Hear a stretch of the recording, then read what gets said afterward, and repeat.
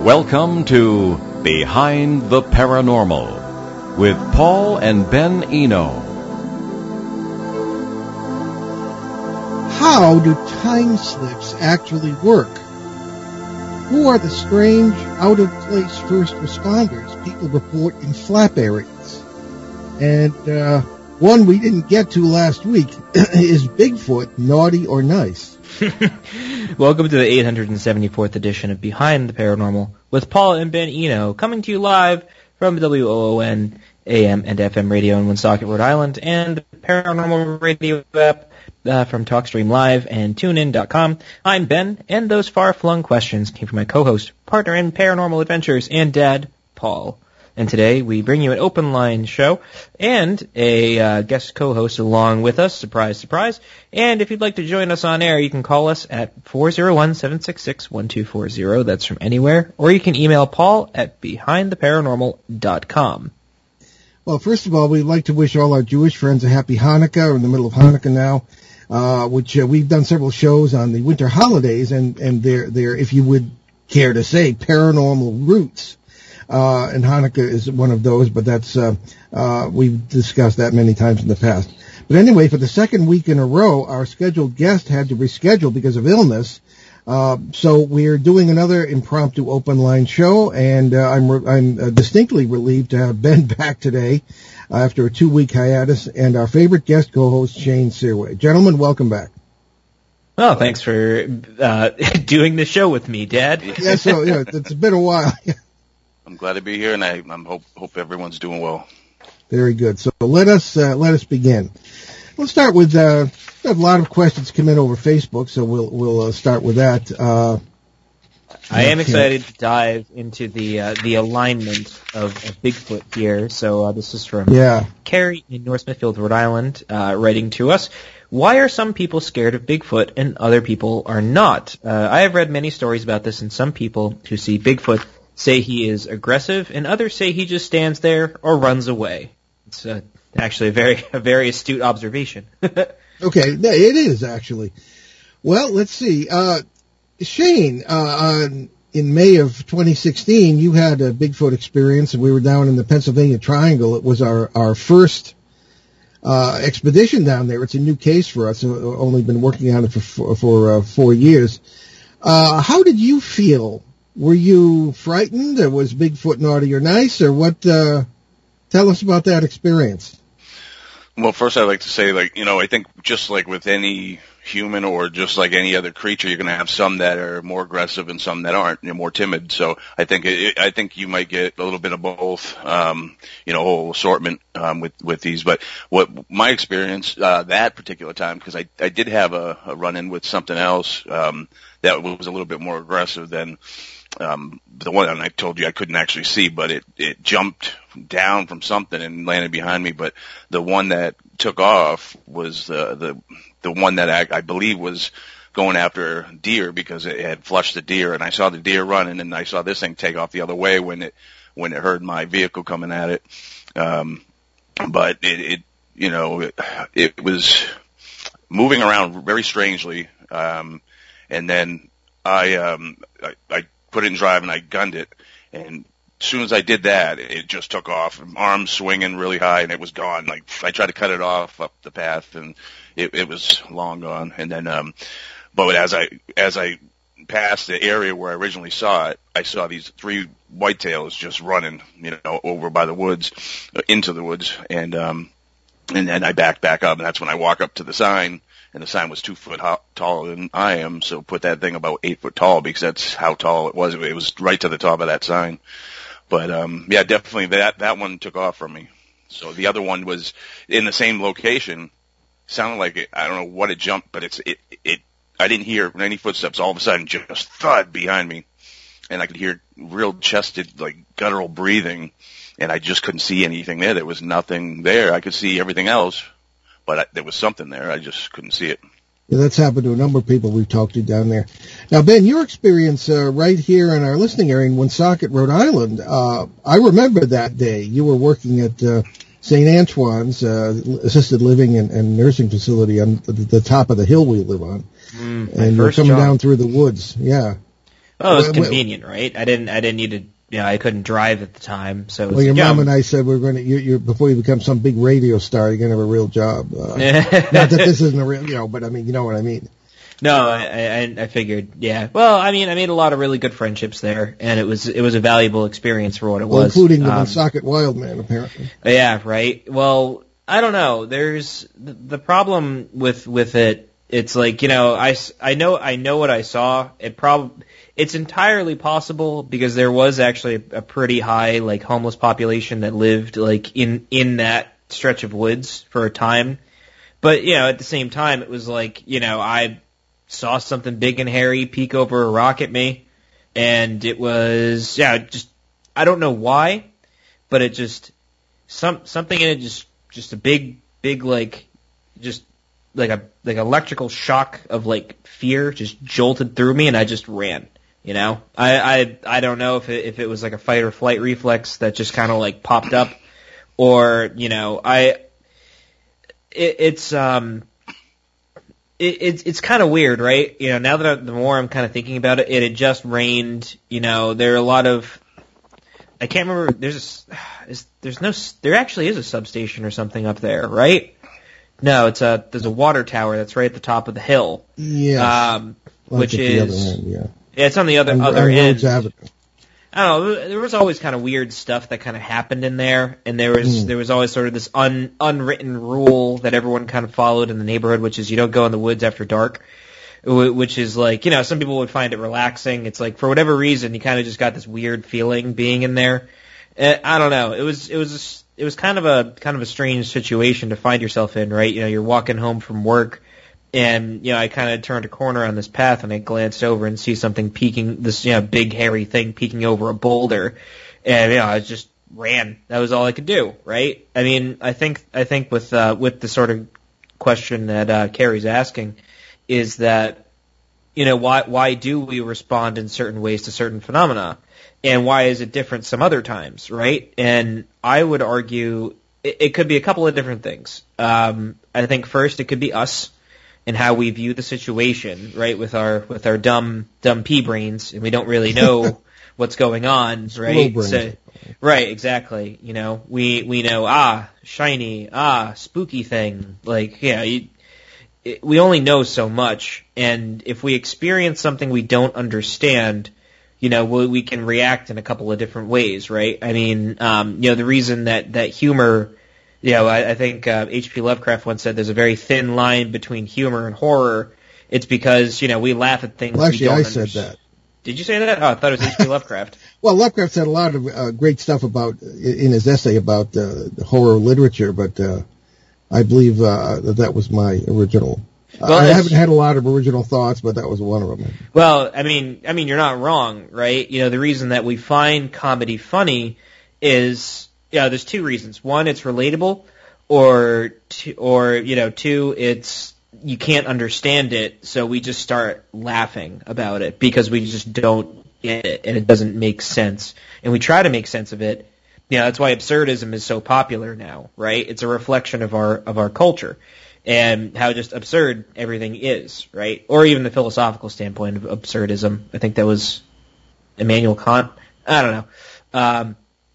Whoever it is. Anyway, I digress. So, we how we understand things is how we react to them, right? So, like, the little girl in Pennsylvania who, saw Bigfoot there, was absolutely terrified of it, but yet, we have Shane with us who's, he's not afraid of anything, and he just is like, I gotta chase this thing. I gotta find out more about it. Yeah. Because that, it's how we approach the situation, right? Yeah, I think that's correct, yeah. Well, maybe 100 yards from that little girl was terrified. I had a very positive Bigfoot encounter. And so that, again, in Pennsylvania.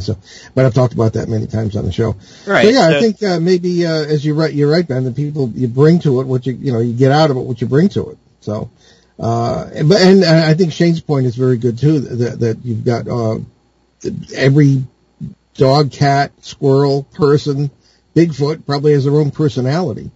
And, that's essentially, I think the essence of it. Okay, now funny, you brought up Lovecraft because our next question is from dear old Peter in Bogota, our very faithful listener and good questioner who writes almost every week. So do you have that in front of you, or do you have I do. Updated? Okay, I'm prepared. Okay. So Peter wrote a couple of questions to us, actually, well, 3 questions. And we'll start off with the first one, which is probably most related to Lovecraft, which is, Paul, you have mentioned your trip to Haiti a number of times, but can you please share the full story of what happened? Oh, that's actually not the question. You might not have gotten the updated version. Yeah, did I answer that last week? I don't know. Maybe. Oh, that's right. You weren't on the show last week. I did answer it last week. Yeah. So. Oh, I'm sorry. I thought that was the updated one. I'll just. These are updated questions here. Okay, this is also from Peter. From time to time, you have mentioned being related to one of the greatest writers of horror literature that ever lived, or whoever lived, H.P. Lovecraft. Do you have any interesting information to share about him, and do you have any reason to believe that his fantastic horror stories were in any way inspired by actual paranormal phenomena? Okay, just briefly, we are related to him distantly. I guess we're like 5th cousins, or Ben would be maybe 6th cousin, which is not too distant, but not too close either. Our good friends Keith and Carl Johnson, who are well known in the paranormal realm, are like second cousins to Lovecraft. But I've had the honor of representing the extended family, as it were, at 1 or 2 events, and because the Johnsons couldn't get to. So we are relatives. Lovecraft lived from 1890 to 1937. Was mostly in Providence, Rhode Island, near where we broadcast from, the capital of our state. And he was well known for his horror stories. That he was a pioneer of science fiction literature, writing a lot of very unusual stories about old. I guess the elder ones, a previous race that had ruled Earth and was trying to come back. Most of it pretty original stuff. It is often thought that he really was a believer in the paranormal and was basing stuff on things that he'd researched. He did research all the ancient literature he could get his hands on, and he grew up with a huge private library that his grandfather owned. But he himself was a non-believer. He was an atheist through and through, and was not the sort of person who would believe in the paranormal, certainly a materialist. But he got a great deal of joy out of writing about it, and that's it. And another personal connection would be one time your grandmother and I, Ben, were driving through Providence, and we were pointing out some of the Lovecraftian sites. He's a well-known fellow in Providence, and there's a memorial to him, and the sites, many sites that he wrote about in his stories exist in Providence, and certainly in New England, most of them. And one of them, we were driving by the Shunned House. That's one of his stories, probably the closest he ever came to writing a vampire story. And it's funny because in his story he said, and there was supposedly a crazy person who had lived in the house. A lot of people who went there, who lived there, supposedly had mental issues later on. But a woman supposedly in the 1700s was screaming in French out of one of the upstairs windows. And to this day, the owners in a jocular manner have all their beware of dog signs in French. So hopefully, so the dog has a good day if you don't understand French, I guess. But in any case, we were driving by there, and I said, "Oh, that's Lovecraft wrote a story about that." And he said, "Oh, he was a pill," which is her 19th century way of saying that he was a pain in the neck. Now, I've never heard Lovecraft described that way generally, but apparently, she had never told me this. Apparently, my father and Lovecraft corresponded. I don't know if they knew they were related, but my father was a big fan. That's where I get a lot of my interest in the paranormal early on, and pass it on to you, Ben, and everybody else I come in contact with. So, but naturally, she threw away all the letters from Lovecraft are worth a lot today. And my father also had a complete set of Weird Tales magazine, which was one of the magazines Lovecraft wrote for, and she threw it all away. That sounds about right. If you could divorce your mother, I would have done so. Absolutely. So anyway, so that's the connection. But I guess to answer Peter's main one here, I don't think Lovecraft based anything in his stories on anything he actually believed, but he did base them on a lot of legends, things of that kind, and things that he built upon. So I think that's probably. But and there's a second question here. I guess you don't have this either, Ben. Time slip stories.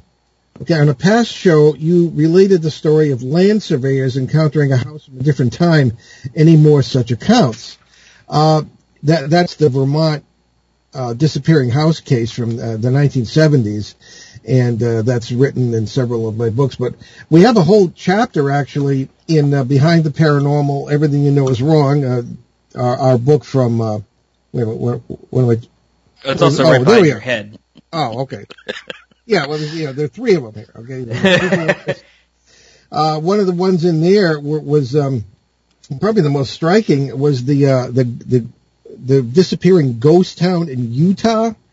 And in 1996, I was addressing a group in Providence, and an elderly woman came up and mentioned that she and her husband had been in Utah, and they were great enthusiasts for ghost towns. They've been driving through looking for ghost towns, things of this kind. And she said that they had encountered one that they wanted to go and see, maybe get some artifacts or whatever that might have been lying around on the ground. That happens there.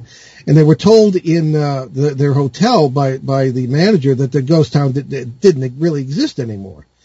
So they said, well, we'll go see if we can see what we can see. So they drove in there, and there was a whole town, and there was a welcome sign that didn't say welcome. It said Vilcom.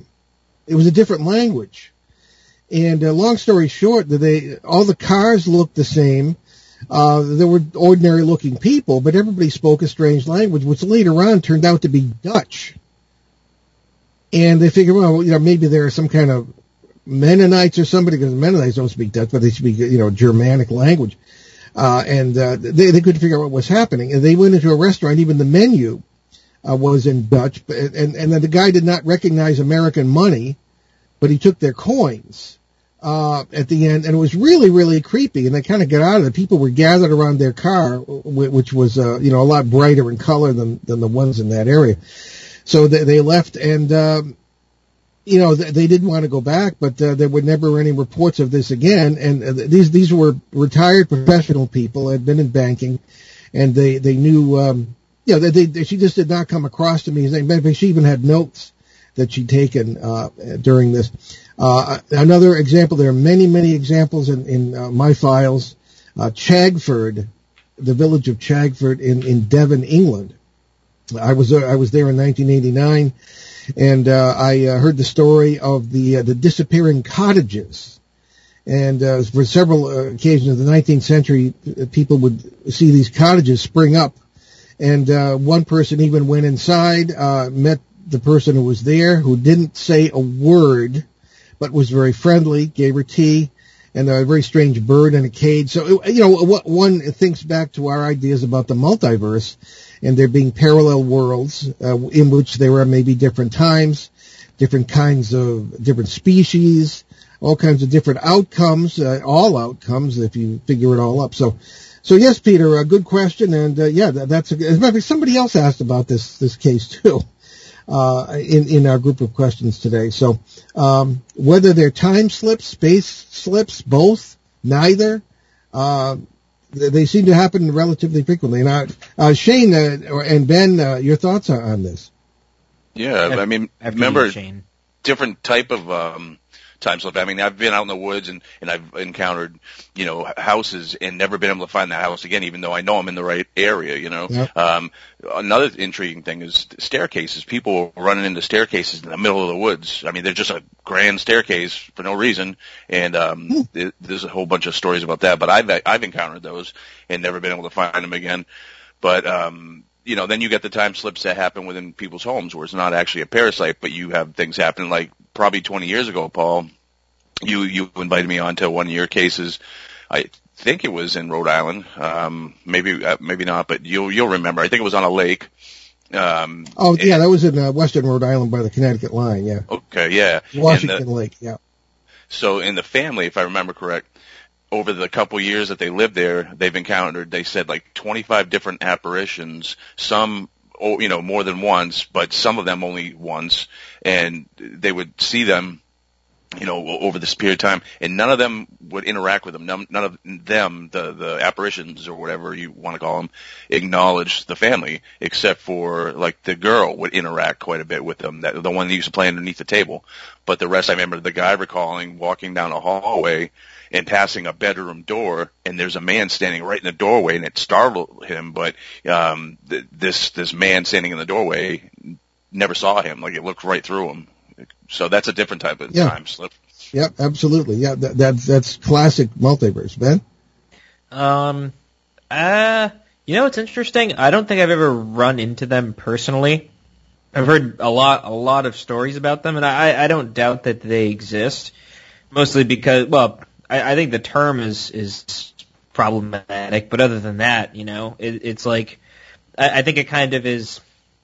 We live in New England, right? And it's supposedly the most haunted part of the country. And it's only because it's the oldest part of the country. So we have a lot older buildings, and therefore a lot more time to kind of say, oh, well, this is haunted, X, Y, and Z lived here or committed suicide here, or somebody jumped off of the mill, and they were sick of working for whoever, the guy happened to be at the time. Yeah, Samuel Slater. Duh, I should know this. And, I think we just happen to be in a convenient part of the country, and it just kind of makes the most sense to say, oh, well, it's just time, which is, I think, a cop-out for actually looking at the events themselves. And, I've never personally experienced it. Like I said, heard a lot of stories. I have heard about those staircases in the woods, though. I thought that was just kind of like an internet thing, but apparently it's a real thing. Well, actually, I have news for you, Ben. You did experience it. You might not remember. This is when we first, and this again would be of interest to our local audience. Woonsocket Hill, which we live. It's the Fairmount neighborhood and Upper Fairmount and over into North Smithfield and then part of it in Blackstone, Massachusetts. It's a big hill, and a lot of weird things happen on this hill, as we've just discussed. One of them was just after we moved here in 1996, and you, Ben, and your two cousins and the neighborhood dog were walking and exploring the woods. There's about 30 acres of open space land there, and we came upon a huge, it had to be at least an acre or two, a huge field full of yellow flowers. You must remember that. I actually kind of vaguely remember that, yes. And there was a path down the middle of it, and it was just so beautiful. And we enjoyed a walk through it, but it's only about 30 acres. I have never been able to find that field again over all these years. Never found it again. And it would be more or less kind of right above our house almost. Mm. The Spooner property is is the old name of some of that land. So I think that's an example of possibly a multiversal experience of that kind. So on that note of pretty yellow flowers, do you have Ann's question from Michigan? I do, which is, okay. Have you ever seen aliens? That's the second time we've gotten that very question in the past month, and it's a good question. Shane, why don't you take that one to start? Yeah, I have since I was a little boy. The first encounter was when I was 3. We actually lived in a home that was haunted, quotations, where we would see a man.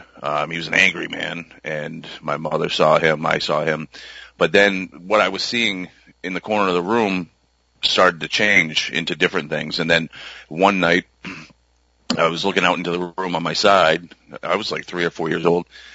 And just as I start to fall asleep, I feel a hand on my face, and I open my eyes, and now I'm looking at your typical gray-looking alien.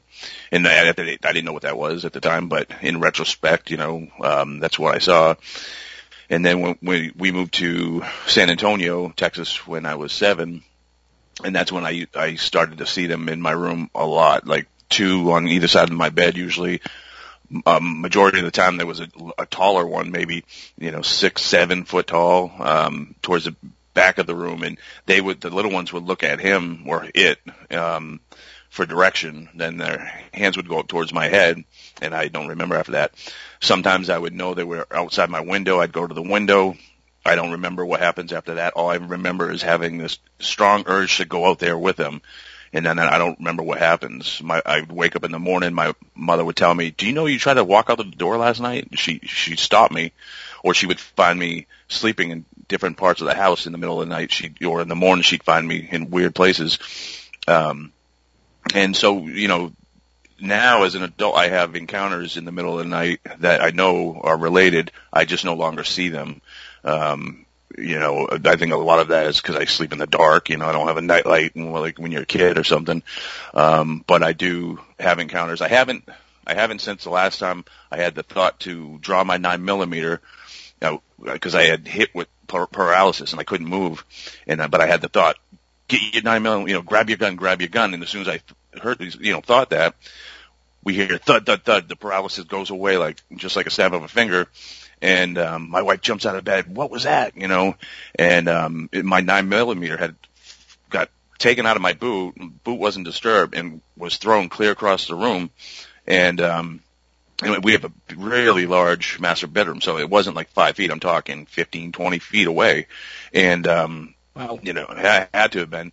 And so, I think that was the last encounter I had with them. Well, I don't know what you need firearms for. You have Karen to protect you.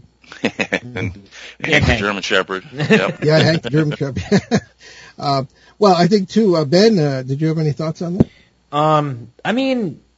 I think technically, just in the line of work, you have to define what an alien is. And, I think we've all kind of experienced that at some point in time because, alien essentially just means other. Going from, the ancient Greek, just something completely out of the realm of possibility or utterly different from us. And I'd say yes, through our work, dealing with various parasites and other entities. Yeah, we kind of deal with it on a weekly basis. Although a thought occurred to me, if none of us were involved in this field, do you think we'd ever experience anything, right? I mean, Shane, you've had experiences since you were a kid. If you just suddenly stopped doing this, you think you'd still experience stuff? Yeah, I do. Interesting question. This is why I'm into it, is because I was experiencing it first, and then I got interested into it, and having like a thirsty mechanical aptitude, you had to figure out what's going on, what is this, and it was first living in that haunted home where we were experiencing paranormal activity, but then having that alien encounter, that was my next experience, for a while, the duration, and then at 10 having a near death experience where there was a lot of weird things happening around me while I was sick, and wanting to know how does this work? I need to understand every layer and all the components and how and so that's what I've been doing my whole life. And that's why, is because I first experienced it.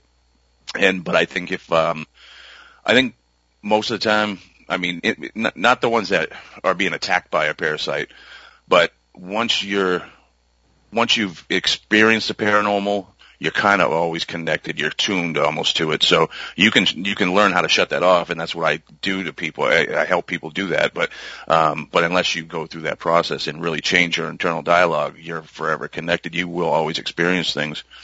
Okay. Well, we're going to, I'll just do a brief station ID here. It's, Behind the Paranormal with Paul and Ben Eno and our special guest co-host Shane Seaway today, Open Line Show on WOON 1240 AM and 99.5 FM in New England's beautiful Blackstone River Valley. And I think we'll leave it at that because we have a caller. We don't want to keep waiting. And I believe it is Phil from Connecticut, one of our show reporters. Phil, welcome you're on WOON and Behind the Paranormal. Hello, Paul. How are you doing today? Good afternoon. Oh, pretty fair. Yeah, we are always happy to hear from our show reporters. Now, Phil is over in the Litchfield, Goshen area in Connecticut, which is the heart of our Triangle, one of Ben's first cases. So, Phil, what's you had a question you wanted to ask, I believe, but we have it in writing. Yeah, a comment about the Litchfield Triangle and a question for perhaps for Shane. And now you had mentioned the Vermont situation with the surveyors, and they had seen, according to your book and your work, a man with an axe walking on his property, and that the house looked very much as if it was unpainted and looked as if it was from the 1800s. And this uncontrollable urge comes over one to kind of skedaddle out of the area sometimes when you're forced with that situation. My question is, what would happen if those surveyors had kind of knocked on the door and tried to interact with these people that they slipped into time with? What do you think might have happened then? That's an awfully good question. Well, did you want to ask Shane that? Sure, because that kind of correlates with what he was talking about with missing people. I know Shane had done work with the UFO virtual show that was on from Danbury, and he did a whole segment on missing people. And I'm wondering if sometimes Enter These Time Slips also correlates with missing people. So it was like second part of that question. Yeah. Yeah, I think. I think a strong consideration, a very strong consideration with the missing people. A lot of people want to lean towards, Bigfoot. Bigfoot's taking them, and sometimes it does seem like that. You can, lean in that direction, but sometimes people just vanish. Like their footprints just stop. There's no big footprints that come up to them and take them. They just stop in the snow or stop in the sand, and like they just. So, did they pass through some kind of portal? The same type of mechanics that allow these time slips to cross over, or did it now the reverse? Instead of something coming in, somebody went out of this existence here. Is that what happened? I mean, it really looks that way sometimes. So I think that's a really good question. I just that's something that I really think of. I mean, I would lean. For the majority of the cases that I've studied, I would lean more in that direction than I would Bigfoot. Be it like a portal, and then also I can't rule out alien either.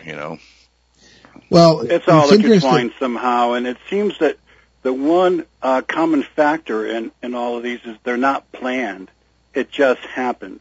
I mean, you can't say, I'm going to at 4 o'clock this afternoon have a paranormal experience up at the Triangle. It doesn't work that way. It just kind of happens, often when you least expect it. That's the trouble with doing TV shows on this subject, It's fast and you don't expect it. Yeah. One of the interesting... I mean, you can think about this, but all it seems to tie into the multiverse where all possibilities exist. At the Litchfield Triangle, and that's well documented in your books, Paul, and also in William Hall's books, and you've had Donna on. I was up there recently, and there was an incredible stillness. If you go, I don't want to give the exact name of the road, but as you go up into Goshen and into the very rural area, all of a sudden you come around where that underground base is supposedly. And I was up there, and there was just a point where there was no wind, no birds, a very pale color descends upon the place, a certain brownness hanging in the air, a sense of timelessness, like everything is so still, and then it feels electrified. It feels like you can feel coursing through your body. You can feel your hair standing on end. And it's very seemingly brief, but then all of a sudden you say, well, I've been here for half an hour. How'd that happen? And then I get that uncontrollable urge to leave. Which it baffles me as I sit here, but it's something that I think Shane or somebody mentioned or Ben earlier this afternoon, just that sometimes you're involved in situations and you just get the urge to leave, like it's a flight or fight situation. I was going to actually say... That's still, I think, an active area, and they all seem to be triangles, too, if you think about it. The Pennsylvania Triangle, the Litchfield Triangle, the Bermuda Triangle, the ranch, they all seem to fall upon that symbol. So that's interesting, too. There's a lot going on. Yeah, go ahead, Shane. Yeah, I was going to say, because he said something that I've mentioned on the show before, talking about these subjects. And so when we're in these areas that we call, the paranormal flap areas, which are also, some of these flap areas are that we've heard about and that we're in, are also areas where people are going missing strangely with no, rational explanation.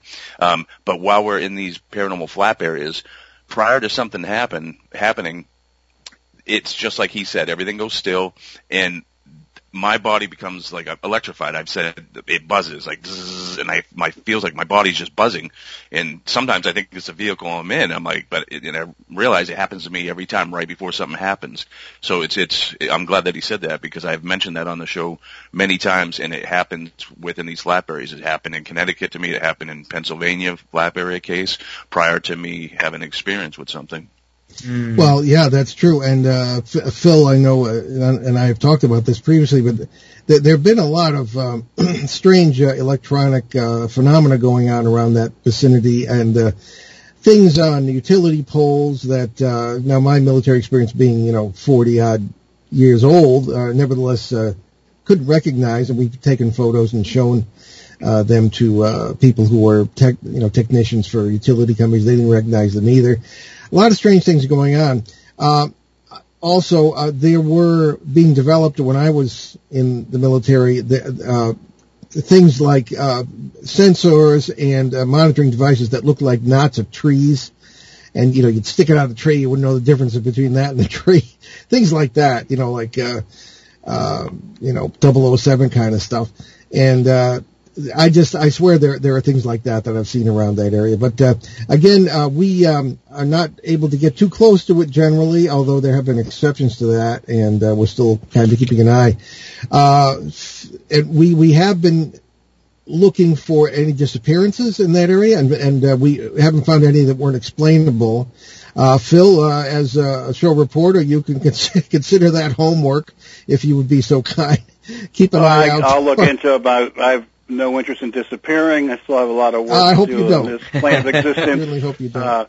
But there's it's a very, very strange place, and there's also a lot of people in the area have had their electric bills go skyrocketing.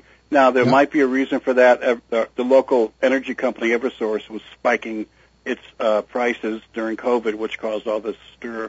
But there might be other reasons, too. Now, could you just talk briefly to the phenomenon? You've talked about this before, where you have energy around where you're living, and then the electric bill skyrockets. Yeah, well, these things are all connected. I particularly researched that in reference to parasites, what folklore calls demons. If they're in a vicinity, you see a lot of activity within 200 to 1,000 feet around high tension wires, which are. When I was a reporter, I actually discovered the hard way how leaky, as it were, some of these high tension wires can be. Maybe the insulation is better today, but I actually, when I was working for a smaller daily paper in Rhode Island, I held a fluorescent bulb and I stood under the wires and the bulb lit up. So not a good place to live or to put a playground. However, it does indicate that you've got a lot of electromagnetic activity going on in these areas, and I think a lot of parasites feed on that. I think that the flap area phenomena themselves, the processes, feed upon that as well. So I think that's very relevant. Also, as Shane pointed out, that case in western Rhode Island where you had a large lake, you find underground rivers, and Shane can talk more about that too. Right. Yeah. Actually, that I've done a couple cases where I've gone into the house and the activity that they're explaining to me is very much in line with every other case that I'm talking about cases that are regular or active on a regular basis, not just something happens once a month. I'm talking like, multiple times a week. There's always a river, stream, or a water body nearby. And so there's been a couple, 3 times maybe, cases where I'm in a house that they're reporting all this to me and I'm reading their body language. They're not lying, but I'm like, but something's off because there's no river or stream nearby your house. And every single time that's happened, they said, no, Shane, we've had our our land x-rayed. There's a river, underground river that runs underneath our house. So, I mean, these things really, so these flap areas, also the places where people are going missing, that are unexplainable, all are surrounded by rivers and streams. So whatever that process is that's allowing these crossovers, these portals, or whatever these things that are coming through, and interacting in some way, they're utilizing, that mechanic. They're all doing it because, in these areas you see aliens and UFOs and Bigfoots, and you have haunted homes, and, at a very high, level. And, so it's definitely over. It makes you feel like it's science that we don't understand yet. It's science that might be explained in the future. Exactly. That is just, and so there is real explanation for it. It's just that we haven't gotten there yet. It just dawned on me. So it baffles us, and we tend. I mean, sometimes your first reaction is just to dismiss it because it doesn't fit into the category of how you see the world, and that's what a lot of our closed-minded scientists do. I argue with them a lot because they're just so tied to the scientific method they can't see beyond it, and actually hinders their thought process. But this stuff is real; it's going on, and maybe someday it'll make more sense. Yeah, Ben, you got a point? Yeah, it only just dawned on me now. With the increase in change in technology, especially wireless technology, it made me think of this conversation my wife had with her nutritionist, and her nutritionist was saying, you gotta watch out for electromagnetic fields, you gotta watch out for gamma rays, anything that's wireless, Wi-Fi, Bluetooth, all of that, it can negatively affect your health. And a part of me thinks, well, that's kind of dumb, we don't have any evidence of that, but then it also brings me to a point that I realized earlier, is that this stuff hasn't been long enough. It hasn't been around long enough for us to test the side effects of it, right? A perfect example of that is electronic cigarettes. It came across, maybe a decade ago as an alternative to smoking cigarettes. And it was touted as, it's a healthier way to get nicotine so that, you can quit smoking and there's no harmful side effects. I mean, they had no evidence to say that, right? 5-6 years later, they're like, just kidding. It creates air bubbles in your lungs and could actually kill you, with the same amount of with the same percentage as, someone who smokes regular cigarettes. And, with that in mind, not to say that it's analogous, but the point I'm trying to make is we have all of these, wireless devices and all of these things that, we sort of assume have no effects on us, which is just, naive for all of us. We're seeing more and more paranormal activity, and we're hearing more and more about it. It could have more to do specifically, especially in flap areas and whatnot, but we're finding that even areas that are outside of this, that, maybe there are underground streams, maybe there are, more sandy soils and more things to conduct, electromagnetic activity, but I think the devices that we use too don't help. And I think that, with sort of coming to this conclusion of, I think maybe a lot of these other things that we have going on, whether it's Wi-Fi, Bluetooth, anything in that realm, that may or may not feed into phenomena of sorts, right? And it's sort of creating electromagnetic fields where there weren't really any before, or naturally occurring ones. So maybe our sort of method is changing along with technology as well, keeping that in mind. Okay, Phil, I hate to keep you on the line here, but we have a question that is relevant to, I guess, all of us who are investigating that case. This is from Lauren in Connecticut, and this came in by email. First of all, she says, glad you're back, Ben. Okay, glad you're back, Ben, she says. Have you noticed any Mandela effects around the farm in Goshen? Have you noticed the Mandela events around any other investigations or flap areas you've investigated? And the Mandela effect is, just what we're talking about. People remember different outcomes from events. Like the Phil, Berenstain Bears versus the Bernstein Bears. Right. Phil, do you have any thoughts on that? Oh, maybe he thought I was saying goodbye. Oh, okay. Wow. All right. Well, Phil, you're a steely-eyed missile man. Don't disappear. And thank you for all your good work over there. Okay. We have. I'll leave this to Shane and Ben. Have you encountered any Mandela effect reports from that vicinity in the course of our work? You've heard, Shane. I have not, no. Okay. Strictly the Mandela referring to Nelson Mandela, former president of South Africa and apartheid hero. He was, there were people who were having a conversation remembering, he died in prison, and he didn't. He ended up getting out of prison, he died in his 90s of natural causes. He was president of South Africa, and people had different memories of different events, different spellings of, as Ben said, the Berenstain Bears. All right. There, supposedly even books have been found with different spellings and all sorts of things of this kind. And we've done, I don't know if we've ever done a show on that. I've been on shows that have discussed this at length, but that's what the Mandela effect is. It certainly fits right in with the multiverse idea that there are different outcomes that overlap and overwash and things of this kind. I think my favorite one was it Shaquille O'Neal or Sinbad who was in Shazam? Right. Yep. It's always like really common things that might happen. And people have different memories of, we confabulate and things of this kind. So I think there is something. I remember Richard Dolan, a well-known UFO expert, on a panel all of us were on too at a UFO conference, was saying he sort of. Matter of fact, I think he was on this show.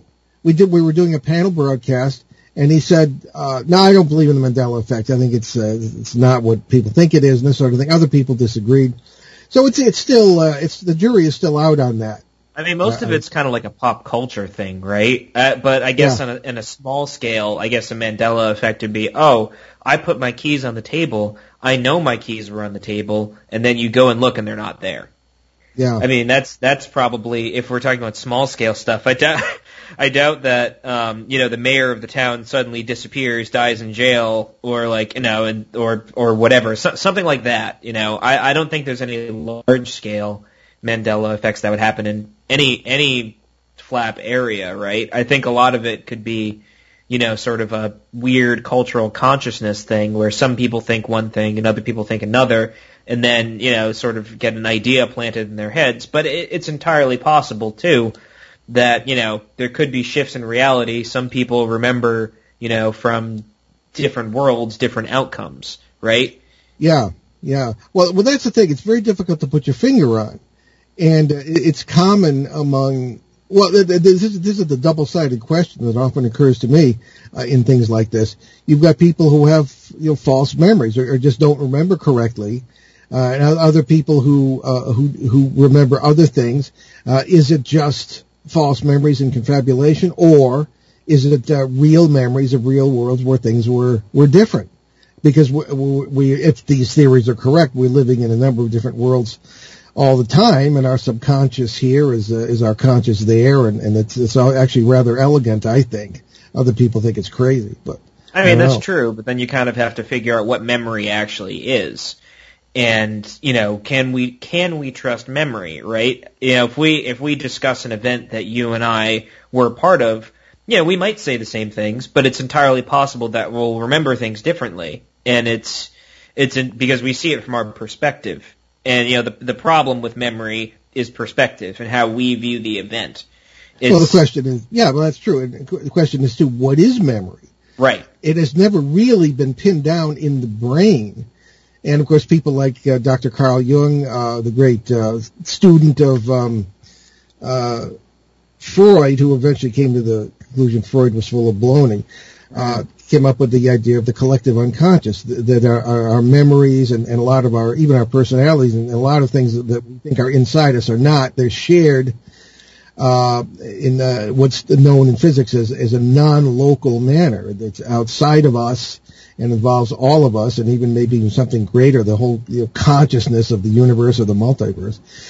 So that's it's really difficult to pin down. But as Phil was indicating, and as we've often been saying lately, today's paranormal is tomorrow's science. And undiscovered science, as our friend Mark D'Antoni would say. Shane, any thoughts on this? No, I mean, everything that you guys said, great. But yeah, the Mandela effect, I'm aware of it. I just never actually physically, well, actually, that's not true. Because I remember Sinbad being a purple genie, even though he never was, I guess. I'm beside myself because I can remember it, in the whole Berenstain Bear thing.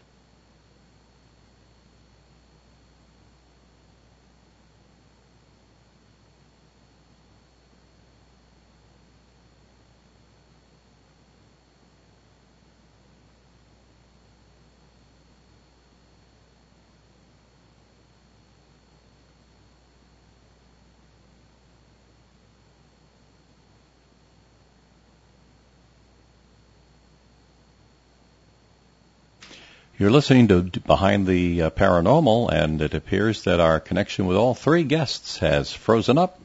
Please stand by.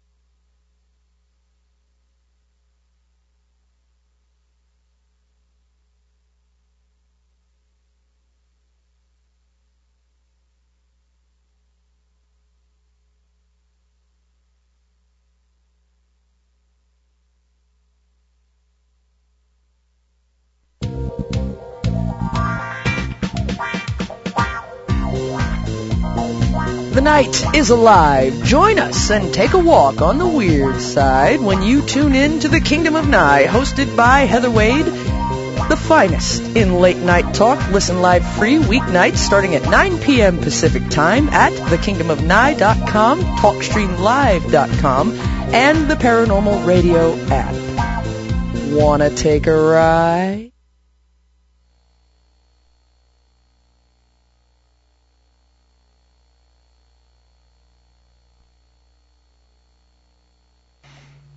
Again, it appears we've lost all three of our hosts on the Behind the Paranormal program. Please stand by.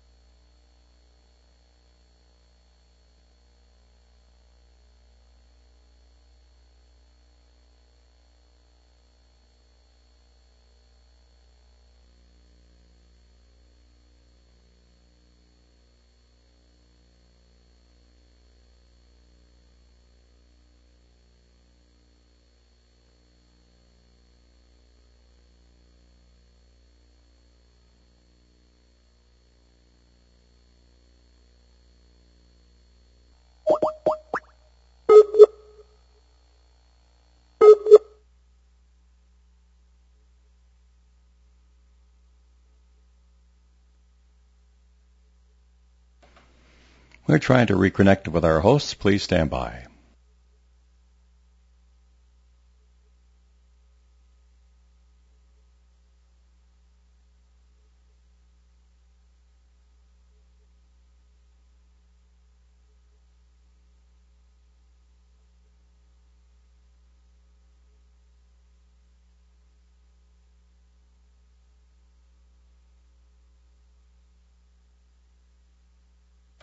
And it appears we're going to fail to connect to our hosts, and it's very near the ending time for our program. We apologize.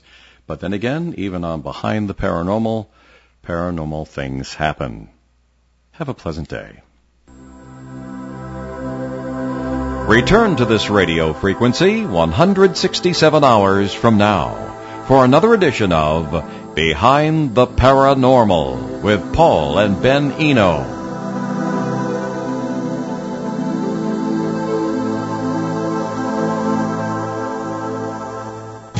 Hi, everybody. This is Dave Richards. The 2020 Milk Fund auction is underway, but due to Rhode Island's COVID-19 restrictions, pick up and pay is in the parking lot of the radio station. Saturdays only from 9 a.m. to 2 p.m. or by special appointment. If you can't pick up and pay on Saturdays, call the fabulous Denise at